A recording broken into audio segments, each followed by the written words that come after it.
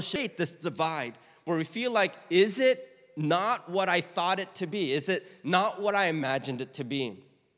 So I want us to begin to see what can we do to help us bring a little bit more of the reality of our relationship with Jesus Christ and into our everyday life. And so today I entitled this message, Spirit Recognizes Spirit. And this is a key in order for us to begin to see these movements and how Jesus relates to our everyday life and how we can experience Jesus in the very ordinary things that we do every day. A while back, well, not a while back, but there's this term that's called talent recognizes talent. You guys heard that term before? Where you say talent recognizes talent. So it's across every industry, whether it's the arts, science, business, trade, sports, where people just say, well, talent is able to recognize talent. And back in 2014, do you guys remember the Raptors back then? They were like a developing team, and they were getting better and better, and it looked like, wow, they're going to get past this kind of like, first round playoff, being sent off from the playoffs in the first round. We thought that now, finally, we have a good core team together. And in 2014, in the opening first round, the Raptors were facing the Brooklyn Nets, and they were a formidable team back then. And Paul Pierce, although he was older, he still formed a good centerpiece of that team. And the Raptors fought their way back into the series, so now they led the series 3-2. But then, unfortunately, what happened is the Brooklyn Nets forced a game 7. They went into the game 7. There was just 1 point behind. Raptors had the ball. They gave it to Kyle Lowry. Lowry took the shot, but then Paul Pierce was there, and he jumped, and he blocked that shot. And then the Raptors lost again in the first round playoffs, and they were kicked out. Now, in the following year, after that heartbreaking loss, Paul Pierce was traded to the Washington Wizards. And as he was playing for the Wizards, again, the matchup happened to be now Washington Wizards versus the Toronto Raptors in the first round of the 2015 playoffs. And ESPN, they did an interview with Paul Pierce, and they said, hey, are you worried about the Raptors in the first round? And this is what Paul Pierce said. He says, I don't need to worry about the Raptors because they don't have it. Do you guys remember that? Anyone watch that at that time? In 2015, he says, I'm not so worried about the Raptors because they don't have it. I remember when I was watching that interview and I saw that, my blood began to boil. I went, what do you mean we don't have it? Of course we don't. Oh, man. And I remember my desire was, I want the Raptors team to make Paul Pierce eat those words because he doesn't know what he's talking about. But he kept saying, yeah, they don't have it. I don't need to worry about them. And do you guys remember what happened in the 2015 playoffs in that first round? The Raptors lost 4-0 that whole series. So they didn't even win one game. And so what Paul Pierce was really saying back there in sports, and we see it across every field, is it's true. Talent recognizes talent. And what Paul Pierce was saying is, at this point, and who the Raptors had on their roster at that point, they didn't have that talent that would be able to take them over the top, that kind of like gritty, killer instinct talent that when push comes to shove, they can be handed the ball and they will be able to take on all the pressure and make that final shot. What Paul Pierce was saying is, the Raptors don't have it. And Paul Pierce, being that kind of guy, says talent recognizes talent. And on the Raptors team, they just don't have it. You see, in a similar principle, when we look at faith and we look at how we live our faith, Jesus also said in very similar words, Spirit recognizes Spirit. In other words, sometimes the reason why we have a hard time seeing God work in the ordinary parts of our life, or God's relevance or His power in the ordinary aspects of our life, is because only Spirit recognizes Spirit. And if we are lacking Spirit, we can't see the work of the Spirit that happens around us. This is what happened to Nicodemus. He was a well-groomed rabbi. And even though after all these years of following God, he couldn't recognize the power of God at work in his midst. And that's why Nicodemus went to Jesus and began to ask him, what must a man do to inherit eternal life? Or what can a man do to enter the kingdom of God? And Jesus said these words, flesh gives birth to flesh, but spirit gives birth to spirit. In other words, he says only spirit can recognize spirit. Unless you have the Spirit, you cannot see the things of the Spirit that God is doing in around you, even in your everyday circumstances. See, like Nicodemus, if we are having trouble recognizing and valuing the lead of God's Spirit in our life, in our everyday, if we find ourselves putting these things of Jesus to the side and they don't become so much of a priority and we're waiting for something else to happen or something to really prove to us that God really is who he says he is, Jesus says, well, if you don't have it, you cannot see it. And he encourages Nicodemus and he encourages us, let the Spirit give birth to spirit inside each and every one of us. You see here, Spirit only, because only Spirit recognizes Spirit. We need to ask ourselves, are we missing it? And if we're missing it, how do we gain God's Spirit in our life? So let's read today's passage. It comes from Luke chapter 8, verse 26 to 39. Luke 8, 26 to 39. I'll read it for us. It reads this. They sailed to the region of Gerasenes, which is across the lake from Galilee. When Jesus stepped ashore, he was met by a demon-possessed man from the town. For a long time, this man had not worn clothes or lived in a house, but had lived in the tombs. When he saw Jesus, he cried out and fell at his feet, shouting at the top of his voice, "What do you want with me, Jesus, Son of the Most High God? I beg you, don't torture me." For Jesus had commanded the impure spirit to come out of the man. Many times it had seized him, and though he was chained hand and foot and kept under guard, he had broken the chains and had been driven by the demon into solitary places. Jesus asked him, "What is your name?" "Legion," he replied, because many demons had gone into him.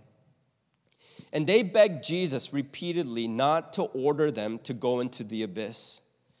A large herd of pigs was feeding there on the hillside. The demons begged Jesus to let them go into the pigs, and he gave them permission. When the demons came out of the man, they went into the pigs, and the herd rushed down the steep bank into the lake and was drowned. When those tending the pigs saw what had happened, they ran off and reported this in the town and the countryside. And the people went out to see what had happened. When they came to Jesus, they found the man from whom the demons had gone out sitting at Jesus' feet, dressed and in his right mind, and they were afraid. Those who had seen it told the people how the demon-possessed man had been cured. Then all the people of the region of the Gerasenes asked Jesus to leave them because they were overcome with fear. So he got into the boat and left. The man from whom the demons had gone out begged to go with him, but Jesus sent him away, saying, "Return home and tell how much God has done for you." So the man went away and told all over town how much Jesus had done for him. Let's pray. Father, I pray that as we go through your word and as we go through this Spirit recognizing Spirit, I pray, Father, if we're lacking your Spirit in our life, will you fill us? Will you fill us with your Spirit, Lord, so that we may be able to see how you are at work around us, Lord, that we may be able to follow you, to know that you are good. Thank you, Father, Lord, for your goodness. And I pray, may you open up our hearts and our minds to hear what you have to say to us. In Jesus' name we pray. Amen. See, when spirit recognizes spirit, we begin to find ourselves, we're drawn towards certain people, and we're also drawn towards certain places. This is the first point that I want to make. When spirit recognizes spirit, we automatically, through that spirit's influence, we are drawn to certain places and we're drawn to certain people. We're drawn to places of worship, to want to surround ourselves in a place where we can continually worship God. We're drawn towards certain people that in those spaces that we can encourage one another and to pray for each other so that we can continually spur one another on. When the Spirit recognizes Spirit, we're drawn into those spaces. I'm sure that the disciples were suddenly surprised when Jesus, out of the blue, suddenly said to them, hey, let's go to the other side of the lake. That's what happened right before this passage. Right before Jesus went to the Gerasenes to heal this demon-possessed man, the disciples and Jesus were doing great work on the side of Galilee. And they're doing their ministry, and then suddenly, in the middle of all of this ministry, and it's good work that they're doing, and it's not ending, it's continuing. Suddenly, Jesus says to the disciples, we need to cross over to the other side. They didn't know where they're going, but Jesus' Spirit recognized that there was a call for him to go to the other side, to the Gerasenes, to meet this demon-possessed man. Now, what we notice is as soon as they got into the boat, they were confused. They didn't really understand. The disciples aren't being led by the Spirit, but they are following Jesus, someone whom they believe is filled by the Spirit. And as soon as they go, what we see the first thing happens is by following God's Spirit, a storm suddenly brews up in their midst. Now, this is important because as a storm brewed up, I'm pretty sure the disciples probably thought to themselves, why did Jesus suddenly just tell us to go to the other side of the lake and then we have to go through this storm? They said it wasn't in our plans. We didn't really need to go there, and we were doing fine, and we don't even know why he wants us to go to the other side of the lake. And right now, we're in dire situation where we might drown. And that's the complaint that they bring to Jesus. They're saying, we are going to drown. You know, sometimes when God's Spirit leads us, it leads us through certain trials, certain challenges. But that doesn't necessarily mean that God does not want you to go there. Sometimes that actually means it's other things that don't want you to go there. Because there's something that God wants to reveal to us when we cross over to the other side. For the disciples, they began to notice as they were following Jesus as their spirit guide. They noticed that this Jesus has even power over natural things. These ordinary things like waves and wind in their life, they could actually pray. And they can believe that Jesus makes a difference in the natural realm. This is what the disciples, they got out of it. And by the time they cross over to the other side, Jesus looks at the disciples and he asks them a poignant question, because this question then leads into our passage today. And he asks them, where is your faith? What are you following? How are you following me? Where is this faith? Because the only thing the disciples were concerned about is, we followed you and a bad thing happened. And because this bad thing happened, they're questioning, why are we going through this? And so Jesus is asking them, where is your faith? What are you led by? Are you led by circumstances? Do you decide to follow me based on circumstances, or do you trust my lead? Because we see a surprising thing happen. As soon as they go to the shore, who was there to meet Jesus as soon as they land? It says, as soon as they crossed over and they landed, this demon-possessed man came to Jesus, fell at his knees, and began begging him, do not cast us into the abyss. You see, spirit recognizes spirit. Even these demons and this demonic spirit recognize Jesus was here. And the first thing that this demonic spirit does is that it actually comes because he recognizes the authority of Jesus. He comes to him and goes on his knees and asks, "What are you doing here? Are you here to cast us out?" Notice that he was the only one, this demon-possessed man was the only one in all the town, in all the countryside there, that came to recognize spirit. No one else in the town, no one else in the countryside recognized spirit. They're all still doing their own thing, all preoccupied with their own things. It's only this man, this demon-possessed man, that recognizes spirit. And he comes on his knees and he says, "What do you have to do with us? Don't cast us into the abyss." See, the question, "Where's your faith?" is an important one. Because faith is what allows us to follow God's Spirit as he leads us. You know, Hebrews, it reminds us, without faith, you can even say, without God's Spirit leading us. Without faith, he says, it's impossible to please God. Because anyone who comes to him must believe that he exists and rewards those who earnestly seek him. This is faith, he says. He asks the disciples, "Where's your faith?" And in Hebrews, they describe faith as faith. Without faith, it's impossible to please God. And when we look at our lives, we have to wonder, where is our faith? In terms of the way that we live, our everyday life, and how we are making decisions with the everyday things that we make decisions on, where is our faith? Does God's Spirit have anything to do with how we make decisions in these everyday matters? Because if we're feeling a distance with God, perhaps it's because, as Hebrew points out, we don't live by faith, we live by sight. And without faith, if we can't please God, we can't experience the pleasure of God, it creates a distance between us and God.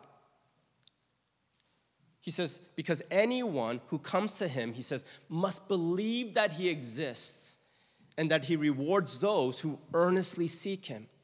How many of us really believe that God, in the matter of my finances, you are Lord? And if I seek you in my finances, no matter how weird it may be in you calling me to do certain practices, like when I'm not even making my balance sheet work, yet you still call me to tithe every month. It doesn't make any sense, Lord, but Lord, you are Lord over my finances. He says, when we seek him, God rewards those who earnestly seek him. We begin to experience who God is in these ordinary things. In the matter of health, in that same way where we really believe, and we should believe, that medical professions, it's there to help us. But at the same time, do we believe that God can do something about our health? That God can do something about our pain? And to keep saying and keep going up to God and going, Lord, I give you this pain. I give you this health issue. I give you this thing that I'm struggling with, because I believe that you are Lord over my body as well. Do we believe that God is real and that he rewards those who earnestly seek him?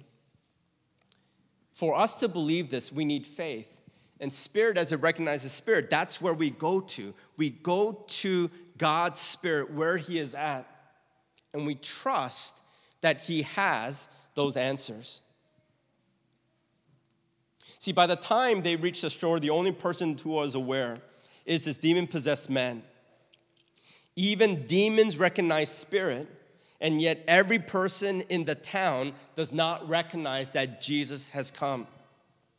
In fact, the only time that all the villagers and those in the surrounding countryside actually come. You see what happened? Only this demon-possessed man comes, Jesus casts out the demon, and then the demonic spirits, they go into a herd of pigs, and these pigs, they jump off a cliff, and they all die. Their pig market is disrupted. It's a large herd of pigs. It's 2,000. So 2,000 pigs, their whole market of pigs is now completely disrupted. And this is what enrages the town. And now that their market is disrupted, now their interest is piqued. Now they go to Jesus. Who's the one that disrupted our life? We had a good thing going. Our life was going really well until you show up. And notice their focus. Their focus is not on this demon-possessed man that was wreaking havoc on all the villagers, always breaking the change and harassing all the villagers in the town. They don't care about that. They see that he's in his right mind and he's fully dressed. Rather than questioning how he was healed and how he is brought back to them, they're upset because their market has been destroyed. Now, brothers and sisters, when we look at our own life, I want to ask us this question is, what draws us to Jesus?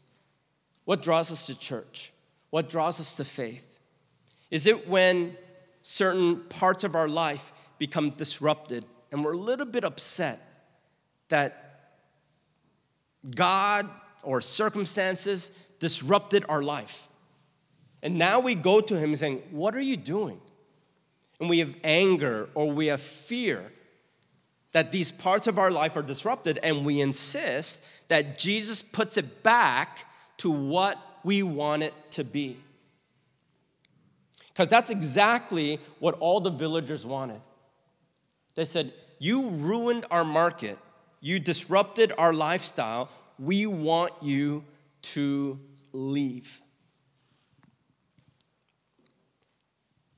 You know, sometimes for us, when we go through hardships and challenges, how many of us are kind of like gut reaction is kind of like push God away, right? Something terrible happens, and we know that we need to go to God's Spirit.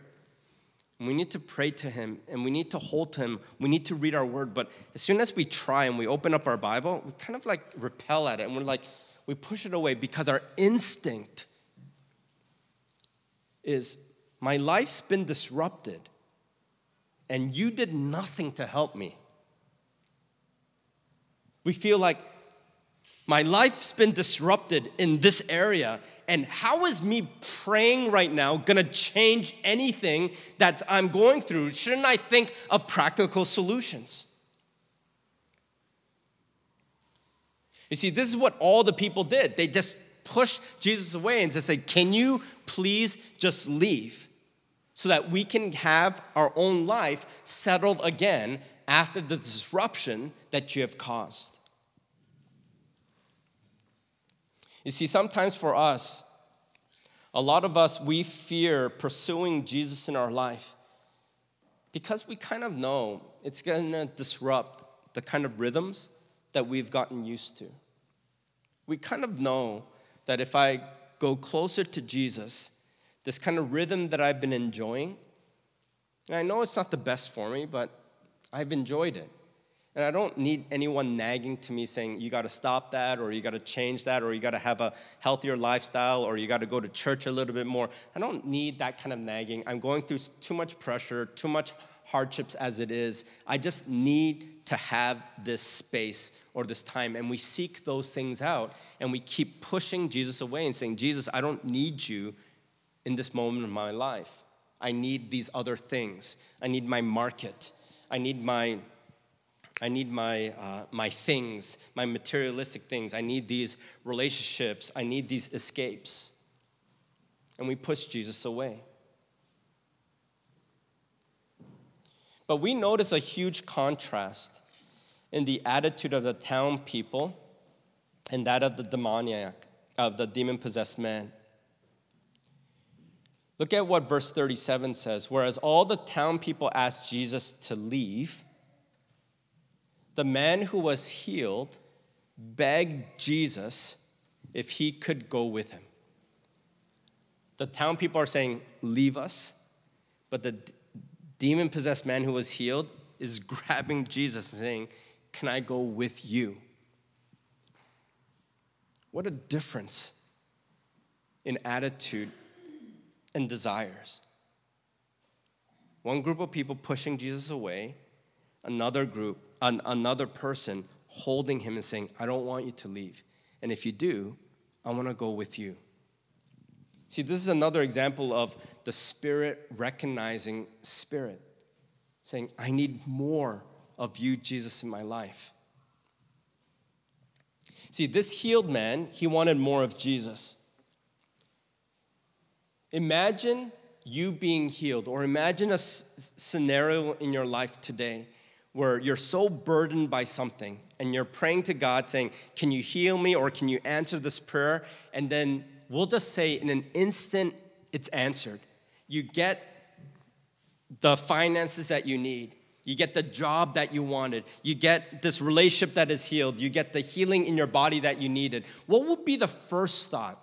What would be the first reaction that we have after all these new things come our way? Ask yourself this. What's your first instinct if God met that need or that burden that you're going through? What would be the first thing that you want to do? See, for this man, this demon-possessed man, I can imagine so many things this man suddenly had now the freedom to do. He said, I can finally get a job, right? I can work like all my other friends again. And so I'm going to start looking, and I'm going to look for jobs to do. He could have said, now I can get back home and be with my family again and enjoy the relationship rather than being an outcast.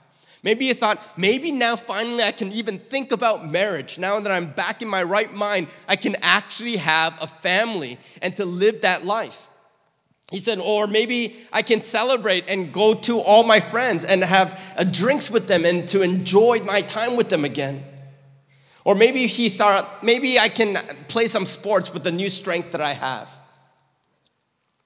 But for this man, the new freedom that he has, what he does with it is he goes right up to Jesus who healed him and just says, I just want to be with you. He says, I just want to be with you. Let me follow you. Now, there's a lot of practical implications here. How is he going to finance himself? How's all these other things going to work out? Is he going to have enough money? What's his parents going to say? Or how is he going to get his life back together? Because that's not really a life worth living when you're just a vagabond just going around and following this man. What this man understood is this. In Jesus, he makes all things right. He understood that prioritizing Jesus did not mean neglecting the other parts of his life. It just meant reordering things in its proper perspective, allowing Jesus to be Lord over every aspect of his life, and keeping him center as he begins to rebuild these other aspects that needed to be rebuilt.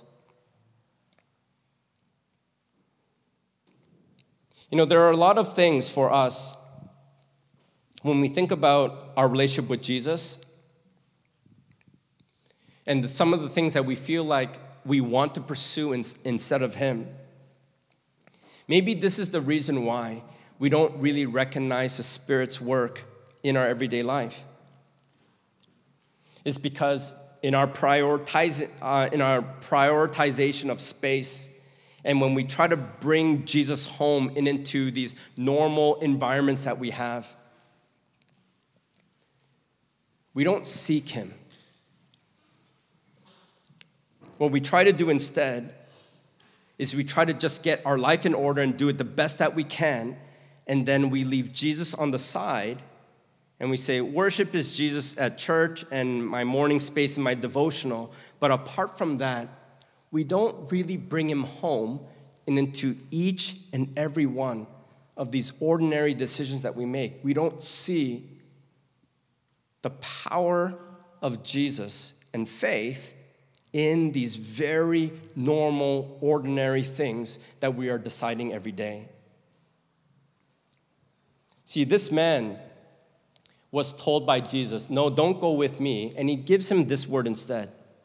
Jesus says to him, no, go back to that same town, to those same people who've known who you were, and tell them what I have done for you. They've already seen it. But this is what Jesus tells him to do. He says, go back into your own home, into your own spaces, and tell them what Jesus has done for you. Do you know one of the hardest people to convince that we have been changed, or we really believe Jesus, or our life is really full of the Spirit? Do you know who the hardest people to convince are? Isn't it our own family members? Isn't it our most closest friends? And this is exactly what Jesus says to this demon-possessed man who was healed. He says, go back and to keep showing them over and over as you share this good news with them of what Jesus did for you. He can't just share this one good news and then take off and be an itinerant person and just try to escape this old life and this old kind of habits that people knew him as. He had to really show that this change happened within. Because these very people that have known him every year as he was demon-possessed, and it was the guy that they saw, they needed to see that he was really changed and not just one kind of like showy, one stop, one time kind of, changeover, but then the next day he goes back to what he always was. Every day, people had to be convinced this really is true. This guy really changed. See, brothers and sisters, when we look at our everyday life, bringing faith home to the point where our spouse, our brother or our sister, our children begin to recognize, wow, this Christ in this person has transformed and continually transforms. This is one of the hardest things that any one of us can do. And this is what the assignment that Jesus gives to this demon-possessed man. He says, show your hometown. Bring your faith home first. Let them see that the words that you speak, that Jesus is Lord, let them see that it's really true, that you believe it, and they're seeing it being carried out in everything that you do. Brothers and sisters, for Spirit to recognize Spirit, we need to first make sure that Spirit has come home, that we're bringing the Spirit home. See, Jesus, for this demon-possessed man, Jesus was the last thing he was expecting. No one could help him. They kept binding him because he was an outcast and he was a strain on that community. No one wanted to be near this guy. And Jesus was the last person that he thought would come to heal him. And when Jesus shows up, he runs to Jesus, goes at his feet, and opens himself up. Now, brothers and sisters, if a demon can do this, if a demon-possessed person can do this, then how much more are we called to do the same? There may be certain situations in our life where the last thing that we expect is for us to spend time with Jesus because we're just so stressed and there are just too many things for us to figure out and we just don't have time. But if Jesus shows up and he begins knocking on your door, open it. Invite him in. Lay down your pride. Lay down any skepticism, arrogance that we might have. And just ask him, Lord, heal me, change me, help me to repent, help me to receive you as Lord in my everyday. And not just at church, not just as a principle. Help me to experience you in my everyday so that I may be healed. Brothers and sisters, I pray that for each one of us, God's Spirit would lead us, would guide us, will fill us as we let him to heal us and bring us to the place where we need to be with him, where we have faith that he really is who he says he is, and he makes a difference in our everyday life so that we can see how his Spirit is moving, and we keep following him even in the ordinary, everyday things that we make, decisions that we make. We follow him in these everyday things, and we keep following his Spirit. Let's pray. Father, I thank you so much for blessing us with this time.